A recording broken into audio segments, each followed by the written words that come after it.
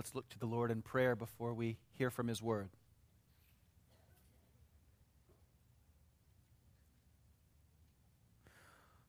Almighty God, all Scripture is breathed out by You.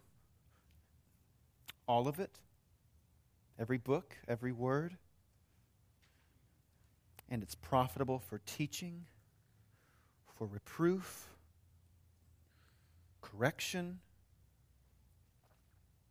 and for our training in righteousness, that we as Your people, as Your church, might be complete and equipped for every good work.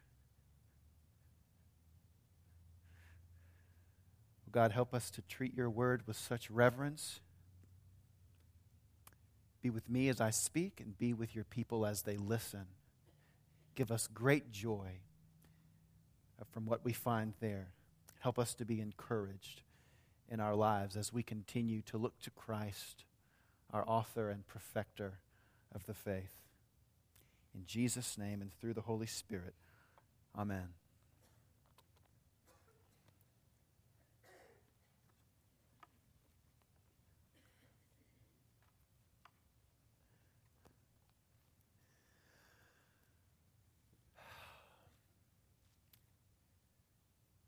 Have you ever felt abandoned by God? Really? Think back to a time. I don't mean to be so bleak, but really think.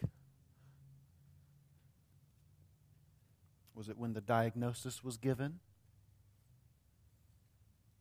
Or when the news was delivered? Or when the spouse just walked out? The situation hopeless? Was it when your decision was just impossible? Maybe it was a really long time ago. Maybe it wasn't so long ago. Maybe it's right now.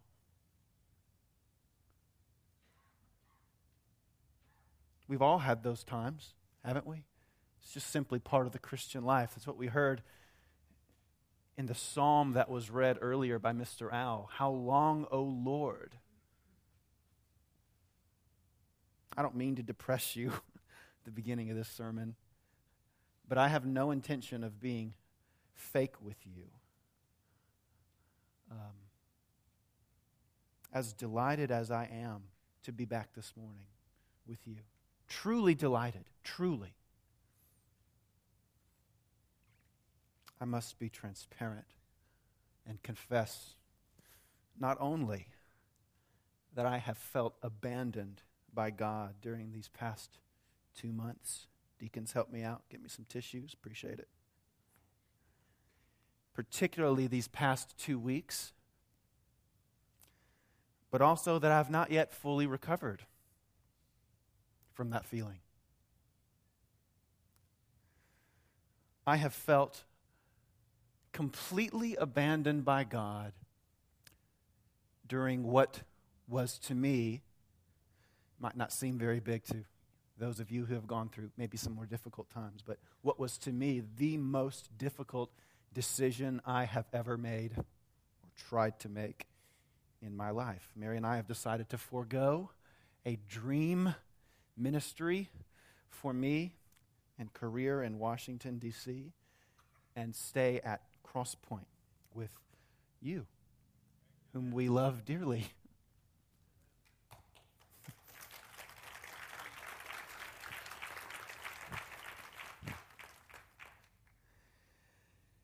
But it wasn't pretty. I have been totally in the dark, ticked off my employers and potential employers, perhaps burned bridges. I've groped for anything that would give me any measure of clarity. I've been confused, been indecisive, stressed to the point of physical illness. That was last week when I sang the last note and went to the ER like a spaz. And I've even been a little bit manipulative. That's what we do when we feel abandoned. Well, preachers sometimes preach sermons about specific issues in their church's life that need to be addressed. Sometimes, right or wrong, we preach sermons that are directed towards specific people in the congregation. You know who you are.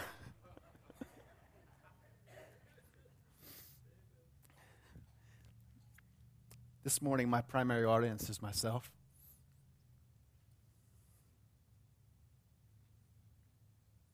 I need to hear the sermon. And while I've lacked certainty on nearly everything for the past, 2 months, God has given me an overwhelming sense of certainty on what I am to preach this morning. Unfortunately, He didn't decide to tell me until Friday evening. Our passage this morning will be the book of Esther. No, you heard me. All of it. I hope you didn't make lunch plans. And I will pick up my pace. I am kidding with you. I'm not kidding about the whole book, but I promise to be aware of time. About 35 minutes from now, we'll be finished singing the closing song. But you'll certainly need a Bible this morning, so please turn in your own or to the ones we provided for you to the book of Esther, chapter 1, and that's page 410, I believe, in the Crosspoint Bibles. Esther, chapter 1, page 410 in the Crosspoint Bibles.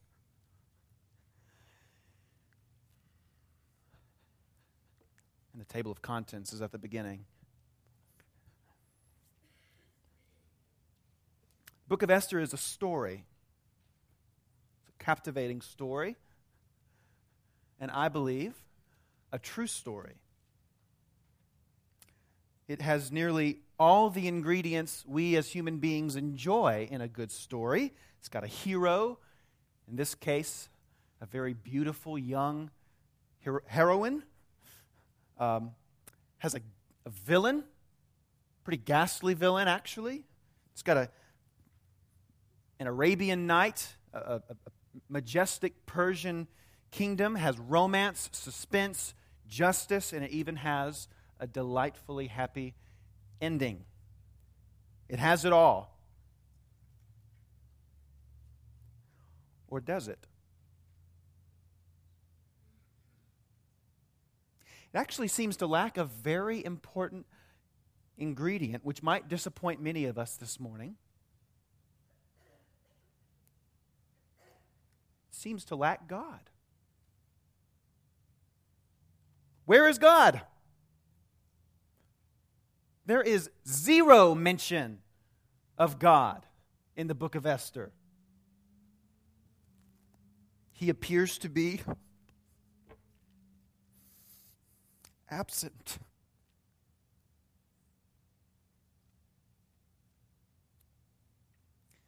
Put 5 minutes more on that clock. Sorry about that. It's your service to me this morning. He appears to be absent, and yet, throughout church history, our forefathers, although some have raised a complaint about this book, have acknowledged the book of Esther as Holy Scripture. It was included in Jesus' Bible. Why? Because the apparent absence of God, the perceived abandonment of God, is just the point. He is not absent. He is not abandoned. The point of Esther, and the point I want us to remember and come away with this morning, is that God is always at work. Even when He appears to be absent, God is always at work for the good of His people and the accomplishment of His great purposes. Let's see this for ourselves as we walk through the book of Esther together. Here's the setting briefly. Chapter 1 begins as any good story does, with a king and a palace. The king is the famous King Xerxes, which is the name I'll be using for him instead of that weird Persian name that some of you might see in your Bibles, Ahasuerus. Did not want to say that 30 times. So, same guy, don't be confused by that. King Xerxes is king of Persia, that massive empire which spanned its largest extent during Xerxes' reign. In chapter 1, verse 1 of Esther, we see that the Persian kingdom spanned from India all the way to Ethiopia. Huge. And the Jews at this time, if you recall your biblical history, had been deported out of Jerusalem and into Babylon by the Babylonians in 586 BC. 586 BC. Now, 50 years later, in 539 BC, we work backwards, right? Because we're going to Christ. 539 BC, King Cyrus of Persia defeats the Babylonians, absorbs their vast empire to himself, quite the spoil, and he inherits the Jewish captives that the Babylonian kingdom had, God's people. In the book of Esther, which takes place around 480 BC, 480, about 100 years after the exile first began, the book of Esther tells us a story about how God was apparently absent and how God's people were threatened with extinction and even total annihilation had it not been for God's invisible, behind-the-scenes intervention. So, this morning, let's comb through the book of Esther in excerpt fashion, and this will take the majority of our time, probably about 20 minutes. We're not going to read the whole thing, excerpts. We're going to cover the whole book in 3 acts, and then we'll move to application for the last few minutes. So the majority of our time, I'm just letting you know, will be in the Word. So hang with me. It's story time. Chapter 1. Once upon a time, King Xerxes was feeling rather impressed with himself, and he decides to throw a luxurious and extravagant party. Chapter 1, verse 3.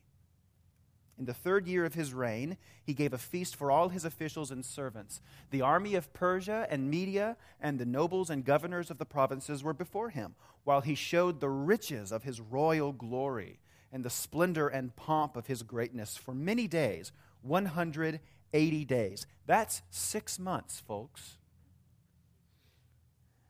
After these 180 days, he opens the palace to the citizens of Susa, the capital city, for 7 days, so that everyone, not just his officials, not just his employees, but everyone, great and small, might just see how great he is.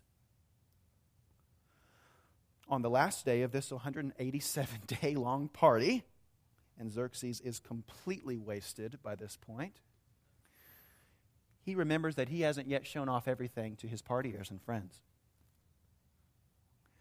So he does what any drunk husband does, and he calls for his wife to come in and dance. Well, Queen Vashti refuses. King Xerxes becomes furious, and he issues a kingdom-wide edict informing everybody in the whole kingdom that Vashti, Queen Vashti, is divorced and banished from his presence forever. He announces it to the whole world, and he also announces that another queen, a more beautiful and obedient queen, will soon be sought to take her place. Chapter 2. King Xerxes orders that all the beautiful young virgins of the entire kingdom be brought into his harem, his club, and cosmetically prepared, beautified for a whole year to spend an evening with him. Classy, right? One of these women was a Jewish exile, Hadassah, or Esther, who was the adopted daughter of Mordecai, also Jewish, her cousin, actually, and apparently one of the palace guards. Well, Esther quickly wins favor within the harem and is advanced to the most prestigious level of all the king's women. And all this she does while keeping her Jewish identity a secret. Once she's brought to the king, he is smitten with her and quickly crowns her Queen of Persia, replacing that disobedient and fun-sucking Queen Vashti. One important aside at this point. Shortly after Esther's coronation as queen, Mordecai, while he's on duty, overhears two of the palace guards conspiring an assassination attempt on King Xerxes.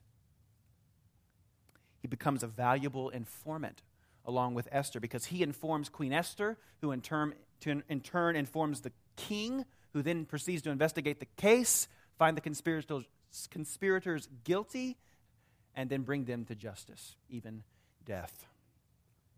So Esther and Mordecai, secretly related to one another, secretly Jewish in their identity and religion, save the king's life, but are unnoticed and unrewarded and quickly go forgotten. That's Act 1, making progress. Everything's great for the most part. God's people are flourishing, even in a foreign palace. But now let's move to Act 2. As a villain is introduced, and God's people quickly find themselves in a precarious and hopeless situation. Act 2, the plot to kill God's people. Chapter 3, let's pick up in verse 1. After these things, King Xerxes promoted Haman the Agagite, the son of Hammedatha, and advanced him and set his throne above all the officials who were with him. And all the king's servants who were at the king's gate bowed down and paid homage to Haman, for the king had so commanded concerning him. But Mordecai did not bow down or pay homage. We don't know why. Maybe for religious reasons. Maybe he was jealous of Haman's promotion when he had saved the king's life and been unrecognized. We don't know. Verse 5. And when Haman saw that Mordecai did not bow down or pay homage to him, Haman was filled with fury. But he disdained to lay hands on Mordecai alone, or he restrained himself from laying hands on Mordecai alone. So, as they, that is the other guards, so as they had made known to him the people of Mordecai, Haman sought to destroy all the Jews, the people of Mordecai, throughout the whole kingdom of Xerxes. Remember, that's India to Ethiopia. All the Jews that exist, destroy them. Well, Haman and his officials get right to work on their plan. They cast lots.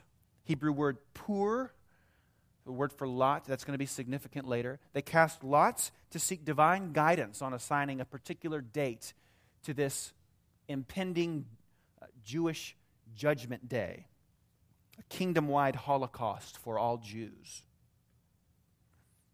Haman submits his proposal to Xerxes for approval, who immediately grants permission.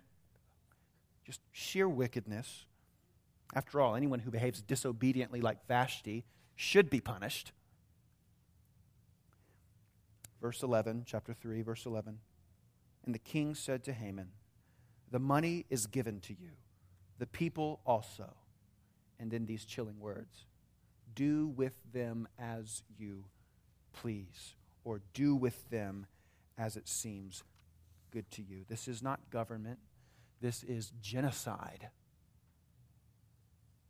So Haman's genocide is approved by the king, no problem. The king gives Haman his authoritative signet ring, and Haman immediately sends out a kingdom-wide edict that informs all citizens everywhere, from India to Ethiopia, of the approaching Jewish judgment day, And he demands that everyone in the kingdom play their role in annihilating the Jews, the Jewish people, from the face of the earth. Now, let's pause for a moment and reflect on what's at stake here. Should Haman's scheme be carried out, all of God's people would be destroyed. This scheme isn't just immoral. This scheme is satanic. Psalm 2, 1 and 2. Why do the nations rage and the peoples plot in vain? The kings of the earth set themselves, and the rulers of the earth take counsel together against the Lord and against his anointed, or his Mashiach, his Messiah. The destruction of the Jews in Esther's time could only mean the destruction and failure of the promises of God. No Jews, no Christ. No Christ, no cross, no salvation for you. That's what's at stake here. The very gospel is at stake in Haman's scheme. And where is God? It's not even mentioned.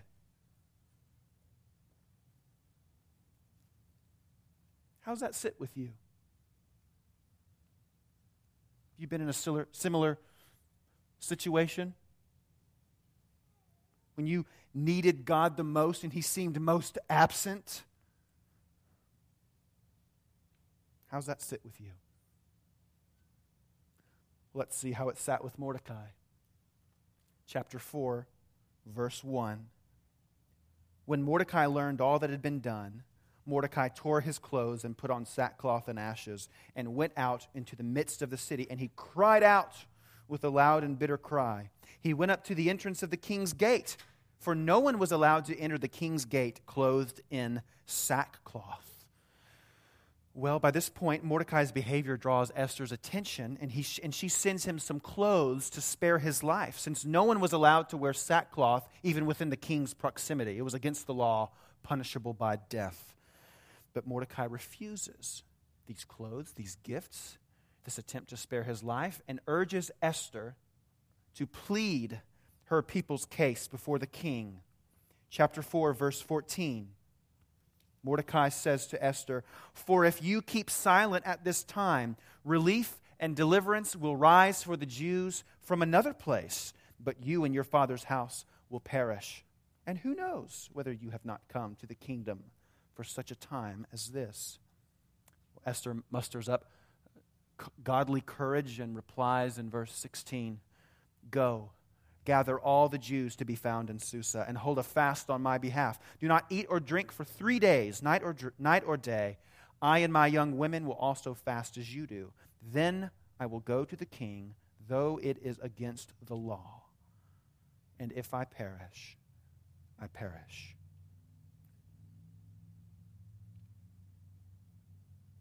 Esther realizes the gravity of the situation, the timing of her calling, the responsibility of her position in the kingdom, and she agrees to confront the king. She chooses to live by faith, even when she's uncertain of the outcome.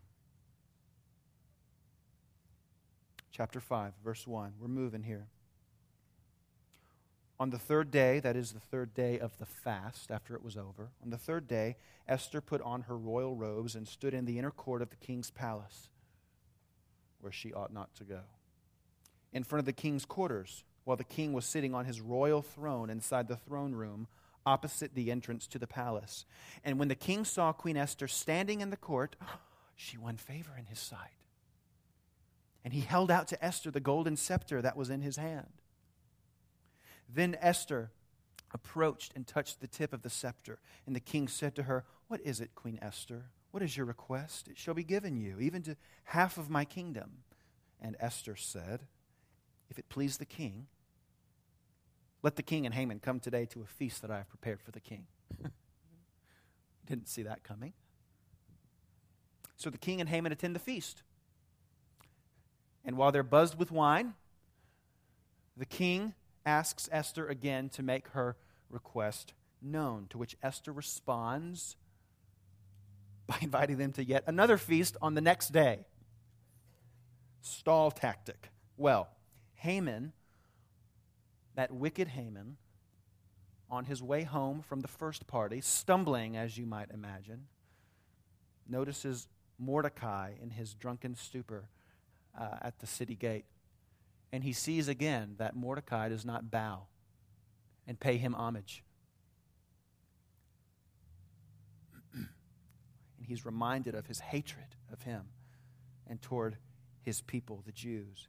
And in his drunken rage, he stomps into his house and vents his anger about Mordecai to his wife and to his friends, who give him a wonderfully wicked idea. Verse 14 of chapter 5. Then his wife Zeresh and all his friends said to him, "Let a gallows 50 cubits high be made, and in the morning tell the king to have Mordecai hanged upon it. Then go joyfully with the king to the feast." This idea pleased Haman, and he had the gallows made. Chapter 6. That same night, the king had trouble sleeping. You sense something beginning to brew here? The king had trouble sleeping and orders that the history books of his reign be read to him. Modesty at its finest. And to the king's dismay, he discovers that Mordecai was never honored for saving the king's life from the two conspirators. Remember that? He had been completely forgotten. So as the king discusses this problem with his counselors, Haman walks in, his face probably beaming with the idea he's about to present to Xerxes about getting rid of Mordecai, that nuisance. Verse 6 of chapter 6. So Haman came in, and the king said to him, "What should be done to the man whom the king delights to honor?" And Haman said to himself, "Whom would the king delight to honor more than me?"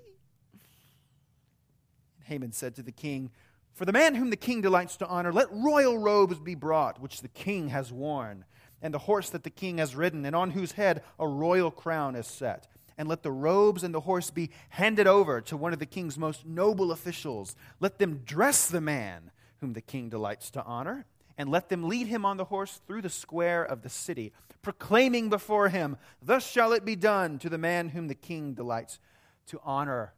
The king is pleased with Haman's suggestion and allows him to do all that he has said for Mordecai. So reluctantly, Haman parades Mordecai around the square of the city and shouts praises to everyone about how great and honorable Mordecai is. Well, afterward, Haman returns home humiliated, utterly humiliated, tells his friends and his wife what had happened to him, but their response is all but comforting. They respond by prophesying to Haman that Mordecai and the Jews, the very people whom Haman is out to destroy, will soon destroy him. Chapter 7. A bit later, while the king and Haman are intoxicated once again, it's a theme. This time at Esther's second feast, the king asks Esther to let her request, let it be made known to me now. And finally, as if the fullness of time had come, Esther reveals all and informs the king that her own life, along with the lives of her people, her own life was in danger and being threatened by an evil villain within the kingdom, even within the palace. Verse 5, the king's response. Then King Xerxes said to Queen Esther, "Who is he? And where is he who has dared to do this?" And Esther said, "A foe and enemy, this wicked Haman." Then Haman was terrified before the king and the queen. Well, the king is outraged and even excuses himself into the palace garden to pace and deliberate and plan what his next move is. But Haman stays behind to beg for his life from Esther. But when the king returns, he's even more outraged at what he finds. Verse 8, "And the king returned from the palace garden to the place where they were drinking wine, as Haman was falling on the couch where Esther was." Misunderstand much? "And the king said, 'Will he even assault the queen in my presence, in my house?' As the word left the mouth of the king, they covered Haman's face. Then Harbona, one of the eunuchs in attendance on the king, said, 'Moreover, the gallows that Haman has prepared for Mordecai, whose word saved the king, is standing at Haman's house, 50 cubits high.' And the king said, 'Hang him on that.' So they hanged Haman on the gallows that he had prepared for Mordecai. Then the wrath of the king abated." How ironic. Haman had set up a trap for God's people, only in the end to fall into it himself. Are you beginning to sense in this story the invisible, behind-the-scenes power and justice of God at work? Let's quickly look at the last act, Act 3, very quickly. The victory and prosperity of God's people. The victory and prosperity of God's people. Chapter 8, with Haman now dead, the king now gives that signet ring he gave to Haman to Mordecai. And Esther begs the king to issue another edict that would revoke the former edict, the one that was ordering the annihilation of her people, the Jews. But a royal edict can't be revoked. Only another edict can be issued that might somehow protect the Jews. So Mordecai, now wearing the signet ring, issues a kingdom-wide edict that gives all the Jews royal permission to defend themselves, to form an army, and defend themselves against all who would attack them on the impending judgment day. Chapter 9. When the appointed judgment day finally arrives, the Jews throughout the entire kingdom, aided by all the officials and governors, defend themselves and even prevail mightily against their enemies. The 10 sons of Haman also are killed by the sword and are ordered by Esther brutally to be displayed on the gallows. Esther also decrees that the Jews be given an additional day to continue seeking vengeance on their enemies. And by the end of the fighting, after those 2 days, the Jews had struck down 75,000 of their enemies throughout the empire. 75,000. Not only do God's people keep their lives, but they also exact revenge on those who sought to destroy them. An opportunity, mind you, that they would not have had the first edict been revoked. God is at work. Because of this great victory, a feast is inaugurated, the Feast of Purim, named after Haman's casting of lots. Pur tried to assign a date to the Jews' destruction. So a feast is inaugurated, the Feast of Purim. Verse 20 of chapter 9. And Mordecai recorded these things and sent letters to all the Jews who were in all the provinces of King Xerxes, both near and far, obliging them to keep the 14th day of the month Adar, and also the 15th day of the same, year by year, as the days on which the Jews got relief from their enemies, and as the month that had been turned for them from sorrow into gladness, and from mourning into holiday, that they should make them days of feasting and gladness, days for sending gifts of food to one another, and gifts to the poor. Last chapter, chapter 10, the epilogue. All is well. Xerxes instates Mordecai, the Jew, in Haman's place as second in command over all of Persia. And God's people experience peace and prosperity as they endure their exile and await their coming Messiah. The end. Great story, isn't it? We've covered a lot. Give me just a few more minutes to show you how the story of Esther can encourage us. 5 minutes. As we made our way through this story, we didn't see the word God. We didn't hear the word God. Not in the text, at least. But now that the story is over, look back at the order of events in the narrative. God's presence is undeniable, isn't it? God is subtly but certainly present. There are no miracles, there are no plagues or signs and wonders, but there is a silent, patient, persistent, invisible power. Did you sense that? Friends, that power you sensed was none other than the presence of our sovereign God, who orders and works all things in human history for his own glorious purposes. And he's not just generally sovereign over the events of the story in some remote and vague way. He's sovereign over all the specifics too. As one pastor has said, God is meticulously sovereign. He controls even the smallest minute details of this story. Did you really think it to be a coincidence?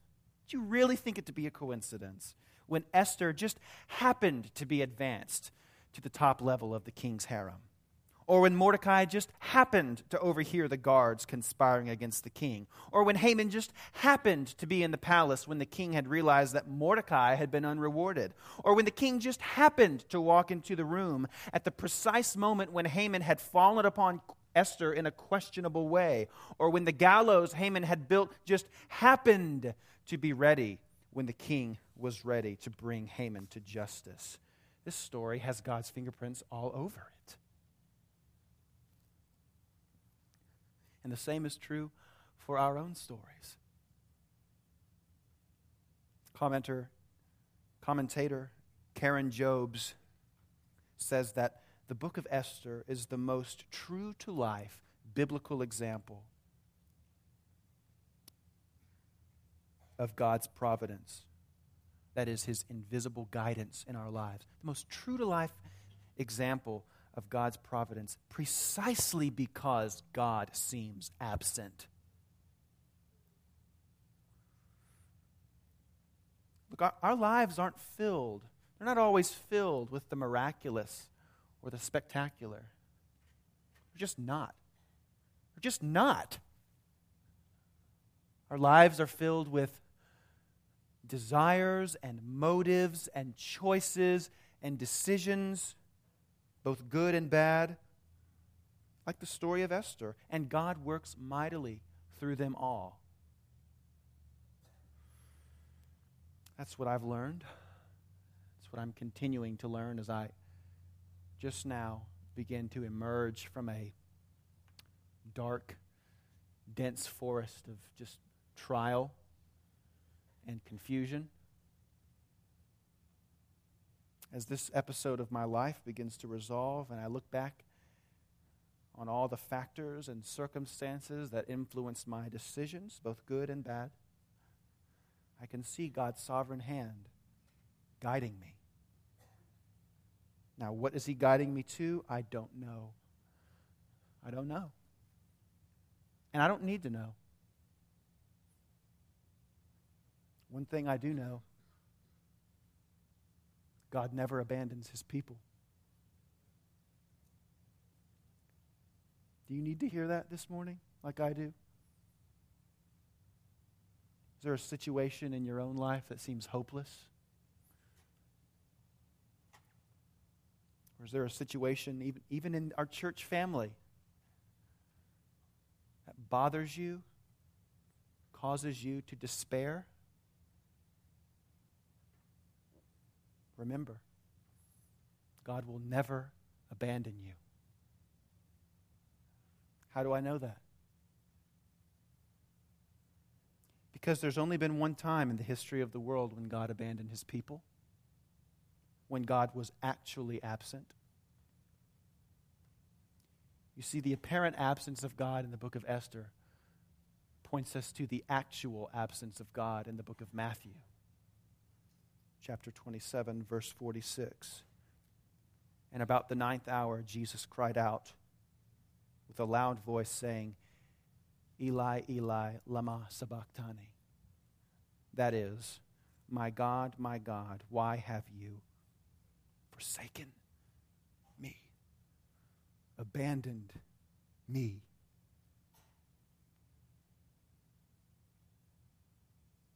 At the cross, Jesus took our sin and was cursed by God so that we might be forgiven and become his righteousness.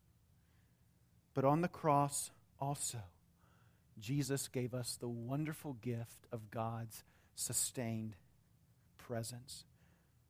Jesus was abandoned by God in his time of need so that we might be helped by God in our time of need. Friends, God is at work. He's always at work, even when he appears to be absent. Even more than that, Jesus' death shows us that God is always at work, especially when he appears to be absent. He's at work in my life, he's at work in your life, and even more certainly, he's at work in the life of our church. I urge you this morning from my own experience and fallenness, trust God even when you can't see him. Hope in him even when you can't feel him. And praise him. For we know that in all things God works together for good for those who love God and are called according to his purpose. Glory to God. Let's pray.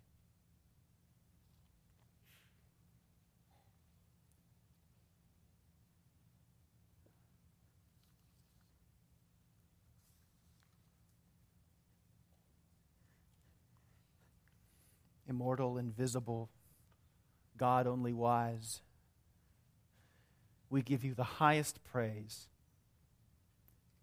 for all your mystery. We don't understand you.